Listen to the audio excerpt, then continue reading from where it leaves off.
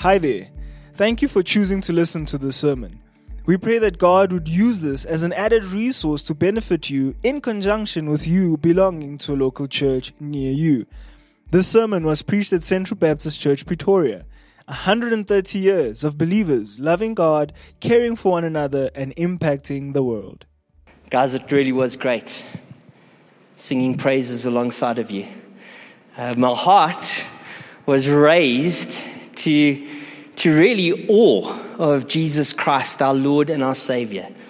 And to think of that glorious day, that day that is coming soon, when we will meet Jesus Christ, our Lord, and be before Him forever and ever, praising and worshiping Him.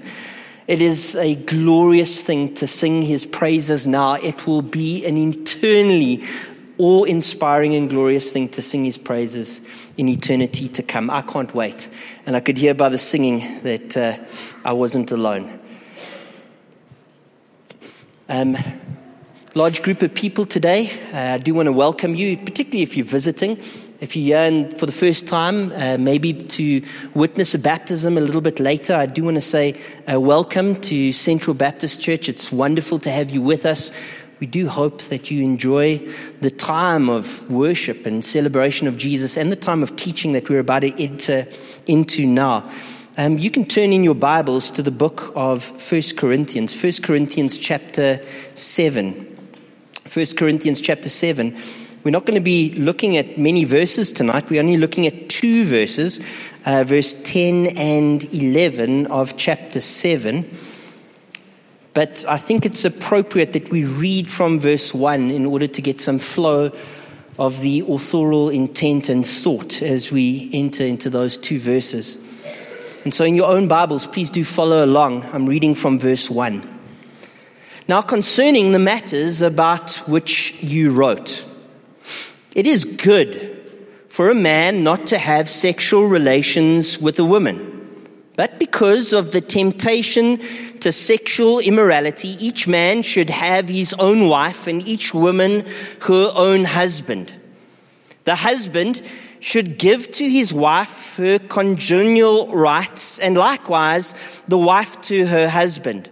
For the wife does not have authority over her own body, but the husband does. Likewise, the husband does not have authority over his own body, but the wife does. Do not deprive one another, except perhaps by agreement for a limited time, that you may devote yourselves to prayer, but then come together again, so that Satan may not tempt you because of your lack of self-control. Now, as a concession, not as a command, I say this. I wish that all were as myself am, but each has his own gift from God, one of one kind and one of another. To the unmarried and the widows, I say that it is good for them to remain single as I am. But if they cannot exercise self-control, they should marry. For it is better to marry than to burn with passion. This is the passage that we're going to be looking at this evening, the next two verses. To the married, I give this charge, not I, but the Lord. The wife should not separate from her husband, but if she does, she should remain unmarried or else be reconciled to her husband, and the husband should not divorce his wife. Just so far in the reading of God's word. Let's pray as we come to the teaching of this text. Lord God, again this evening I confess that we are weak and we are frail. So often, even in reading your word, Lord God, we fail to understand it, or in understanding it, Lord, we fail to believe it, or Lord, in believing it, we fail to act it out in our lives, and yet we wish that it were not so. And indeed, Lord, you have given us your Holy Spirit. Your Holy Spirit is within us. And so this evening, Father God, as we look at these two verses, simple as they are and easy to understand as they are, I ask, Father, would you give us understanding, guide us into truth, and guard us from error?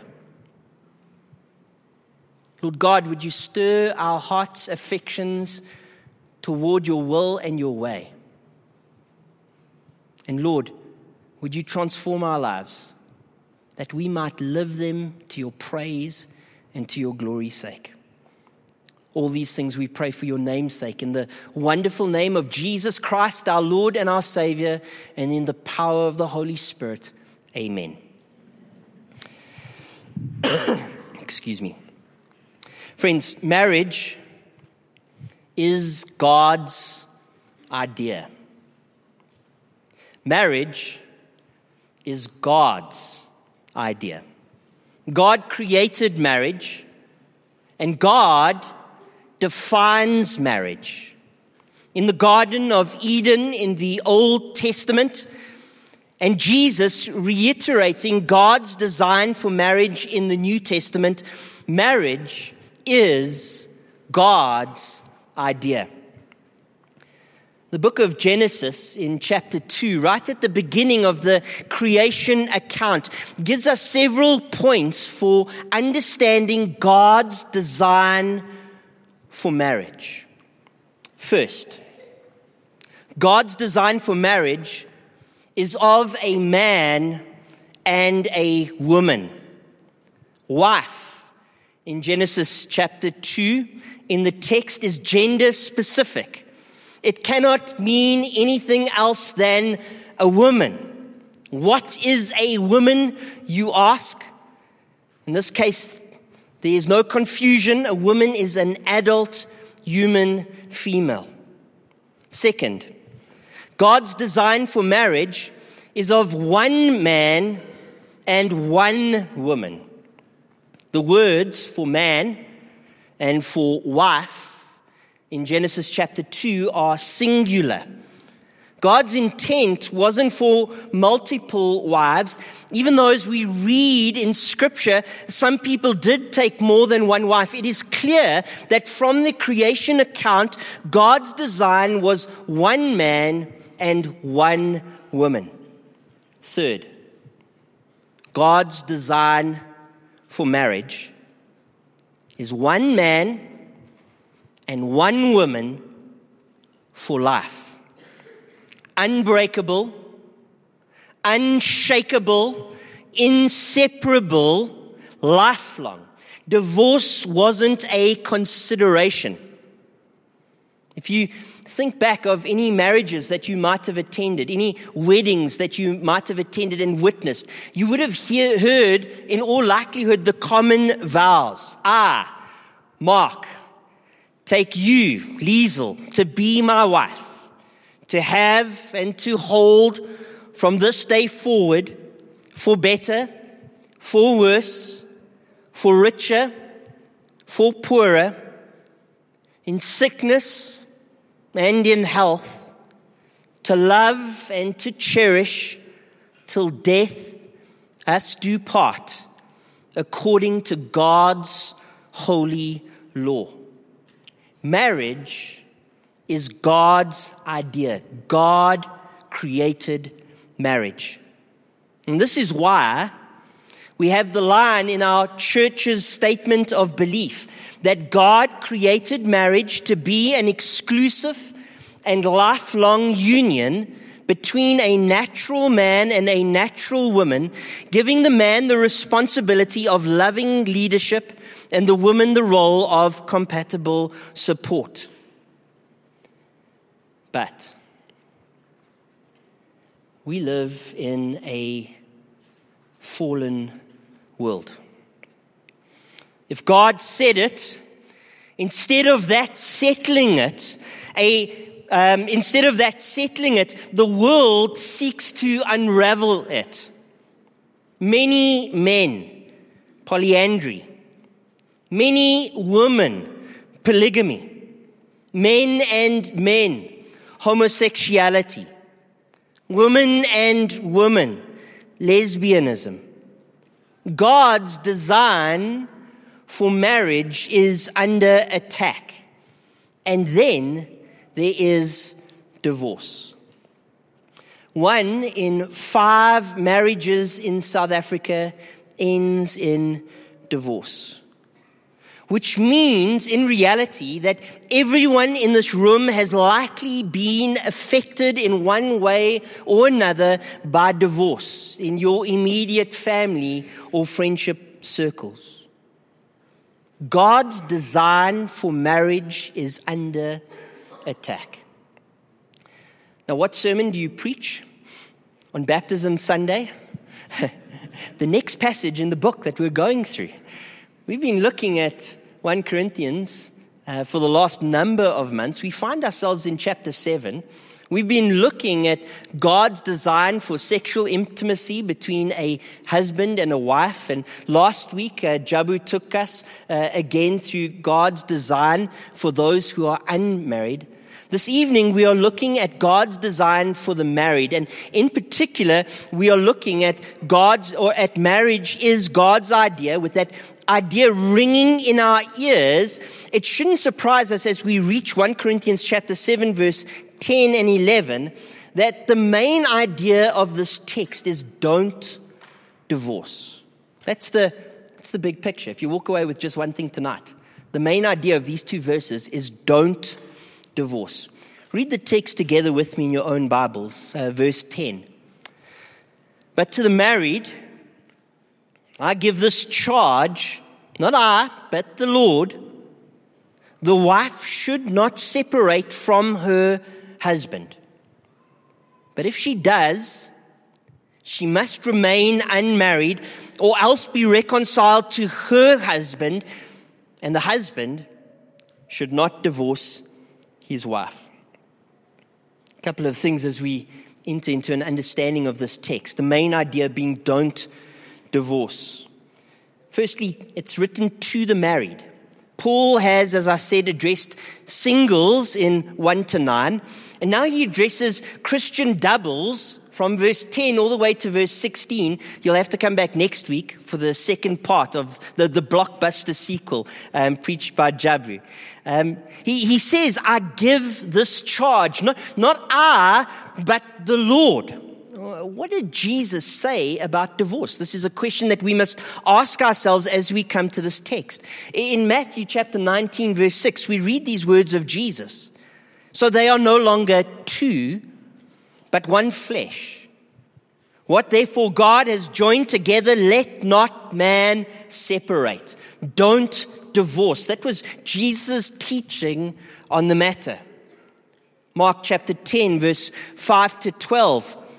Jesus says to them, because of your hardness of heart, he wrote you this commandment. But from the beginning of creation, God made them male and female. Therefore, a man shall leave his father and mother and hold fast to his wife, and the two shall become one flesh. So they are no longer 2, but one flesh. What therefore God has joined together, let not man separate. And in the house, the disciples asked him again about this matter, and he said to them, whoever divorces his wife and marries another commits adultery against her. And if she divorces her husband and marries another, she commits adultery. Jesus said, don't divorce. In Luke chapter 16, verse 18, we read, everyone who divorces his wife and marries another commits adultery, and he who marries a woman divorced from her husband commits adultery. Jesus wants you to know, don't divorce. And so as Paul is giving a command in Scripture, he says, look, this is a command, but it's not just a command from me, the Apostle Paul, to the Gentiles, that's you. It's a command from our Lord Jesus Christ. Do not divorce. Where do I get this idea of do not divorce? Well, it's the phrase that comes straight after him saying that there will be a command. The wife should not separate from her husband. And then a little bit later in verse 11, there's a conjunction, a joining word, and it says, and the husband should not divorce his wife. That's the parallel here. husbands and wives, male and female, those who enter into a marriage relationship are not to exit it through divorce. Is there any differentiation between the woman separating and the husband divorcing? The answer is no. They're synonyms here. If there is a difference, it's merely on emphasis. Physical separation and legal divorce. It's not even a two-step process. You separate for a period, don't do that, and get divorced thereafter, don't do that either. No, these are two simultaneous things that the apostle has in mind. I say that because in verse 11, if you look in your Bibles, it says that she is called unmarried. And so he says the wife should not separate from her husband, and then later she is called unmarried. And so it stands to reason that separation here is a synonym for divorce. The details in Corinth are incidental. The fact is that divorce is always contrary to God's word. Now, the details in Corinth, it might be, although you can't definitively say that from the text, but it might be that there was a value of celibacy within the community of Corinth. And so Paul is saying, don't divorce your husband or your wife in order to be celibate so that you can serve God. If you're married, you serve God in the context of the marriage in which you find yourself. But he doesn't lay it out quite as explicitly as that. And so I believe he's appealing to a principle which has general application to everyone.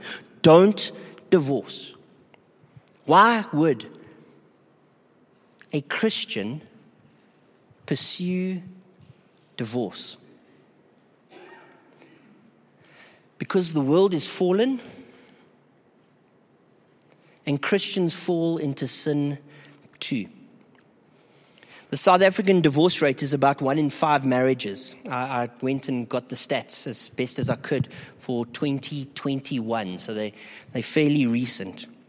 As far as I could tell from the statistics, the divorce rate amongst those that practice religion isn't any lower than those in the rest of the world. In actual fact, in 2021, the statistics that I read, it was a little bit higher. Those who had solemnized their vows. Christians might divorce out of ignorance. Maybe they don't know what the Bible says, and so they act like the world in which they find themselves in. Don't. Maybe they've sat under false teachers who, out of a desire to cover their own sin, have been soft on the subject of divorce. Don't. Pastorally, I believe that most often the case is willful rebellion. A spouse gets to the point in a marriage where things feel unbearable. They're unhappy. And they make an idol out of their happiness. The pragmatic solution in our society and at this time in history is to simply walk away. To hell with the consequences. Don't. The next part of the text is nestled in verse 11, the first part of verse 11. And if you're not to get divorced, the next section of the text would say, if you are divorced, don't marry, reconcile. Read the text together with me from verse 10. But, there's actually a conjunction of comparison here. But to the married, I give this charge, not I, but the Lord. Don't take exception with Paul, and don't take exception with me. If you've got a beef with this, you take it up with Jesus Christ. The wife should not separate from her husband, but if she does, she should remain unmarried, or else be reconciled to her husband. And the husband should not divorce his wife. Now, I need you to note at this point what's not in this text. Because the whole of Scripture needs to be read together with any one part of Scripture. Does that make sense? And what's not in this text is what is called the exception clause. I want to read the exception clause to you. It can be found in two places of Scripture. Firstly, Matthew chapter 5, verse 32. But I say to you that everyone who divorces his wife, except, this is why it's called the exception clause, because Jesus uses the word except. This is his words, not mine. But I say to you, beginning at the verse again, that everyone who divorces his wife, except on the ground of sexual immorality, makes her commit adultery, and whoever marries a divorced woman commits adultery. Again, in Matthew chapter 19, verse 9, hear the words of Jesus. And I say to you, whoever divorces his wife except for sexual immorality and marries another commits adultery. Friends, the Bible is clear. God hates divorce. The exception gives a legitimate biblical grounds for divorce. The exception does not make divorce mandatory in the case of adultery, but it makes divorce a legitimate option for an aggrieved spouse in the case of sexual immorality. And that's what the text isn't telling us, which we need to read the whole of Scripture with. But note what the text is telling us. This text, therefore, as it comes into verse 11, is speaking about a divorce that was made on unbiblical grounds.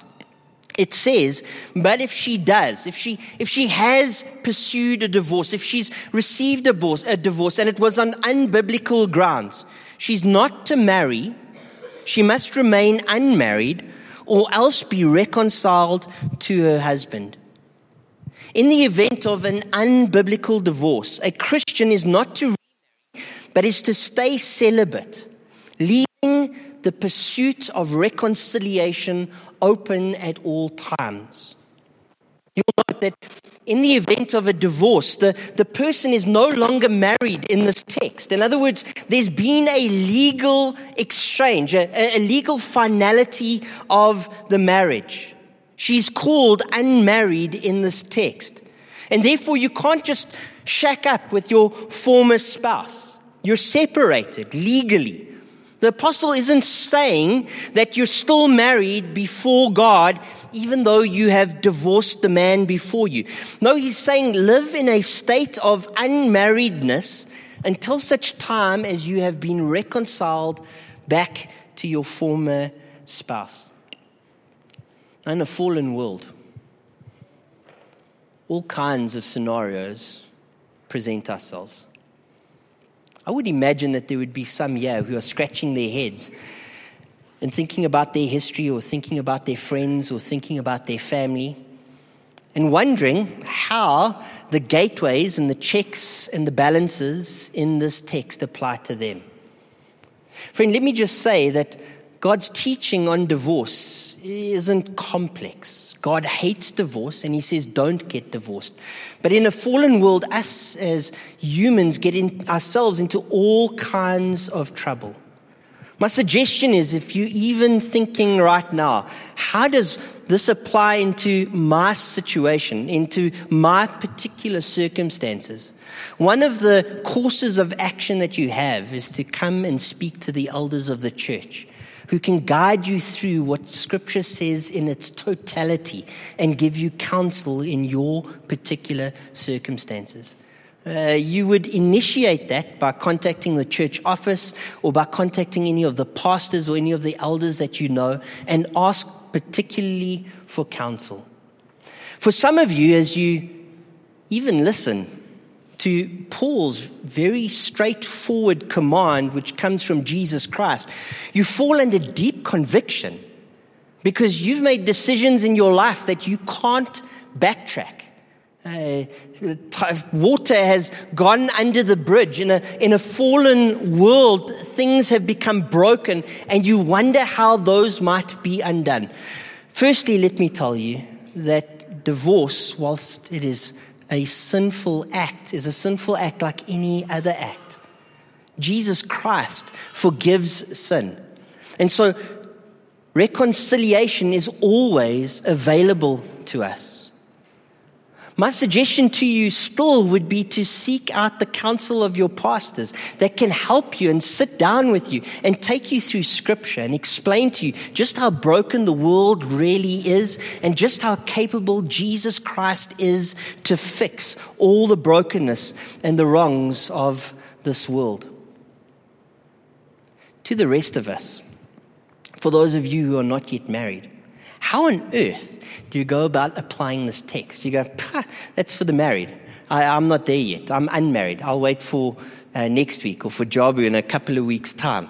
How does this apply to you? Friends, it applies to all of us as the church. The church is the pillar and the foundation of truth. And right now in our world, one of the key truths which has been undermined left, right, and center is that of human sexuality and that of marriage. Friends, we need to be a bastion, a place of safe refuge where truth can reside. We are to champion truth. Understand what marriage is. Read in your own Bibles from Genesis chapters 1 and 2. Understand that marriage is the first institution that our God put into place, even before He put the church into place. The first institution which He initiated between man and woman. Go and read in the book of Ephesians towards the end of the book of the picture of Jesus Christ and the church being His bride and His love for her and her submission to Him and how marriage pictures that glorious union that we have with Jesus Christ. Be encouraged as you think of the doctrines around marriage and God who gave marriage to us. What about those of you who are unbelievers? How does this even show us the person of Jesus Christ? Well, friends, we read in this text of a command, a charge, which Paul is giving to believers. And he says that this charge, this command, doesn't just come from him. It's a charge which comes from the Lord. Jesus Christ is Lord.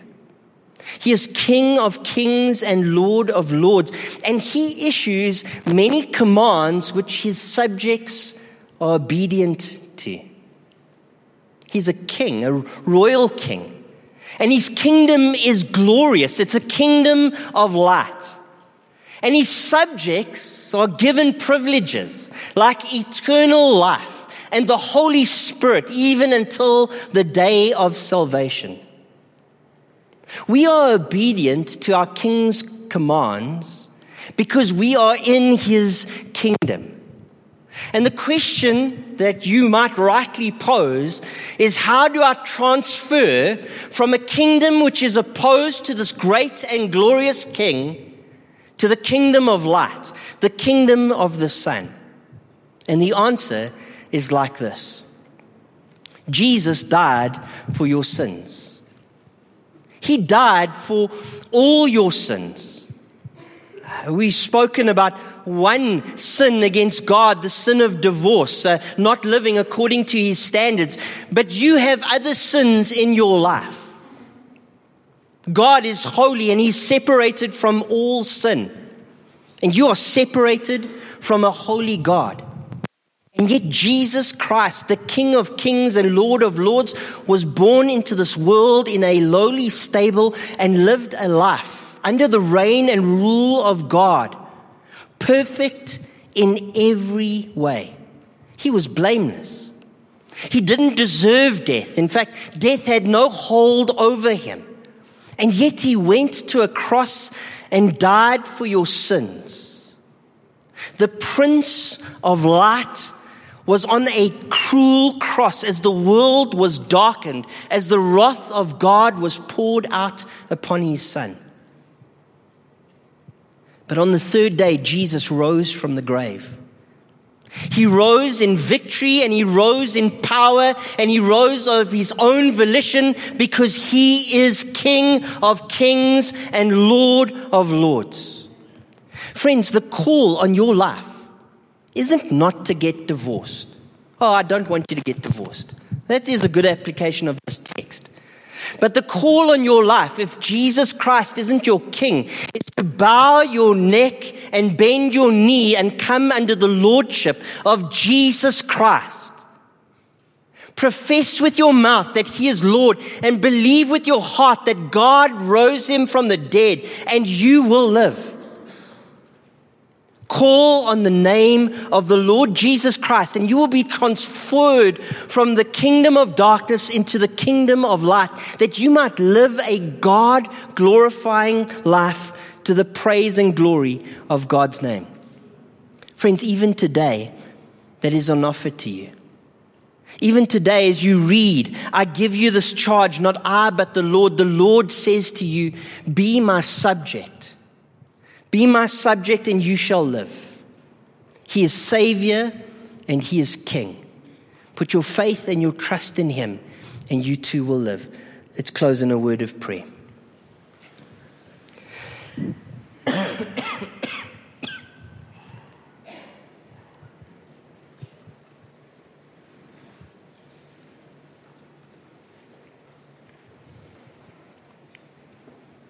Father God in heaven, thank you for your word, that it is faithful, that it is true.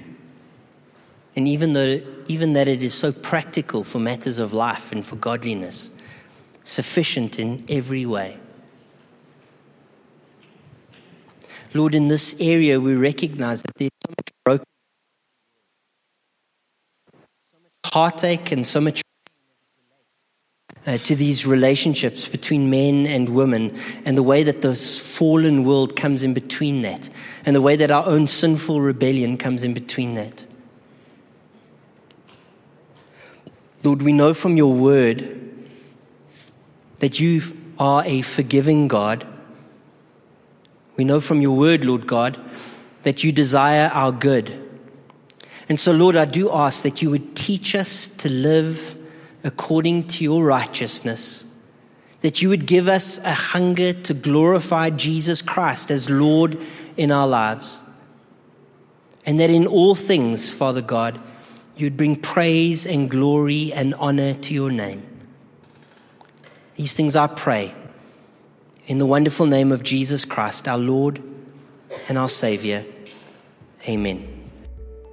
Thank you for listening to this sermon. Find out more about Central Baptist Church at www.central.org.za.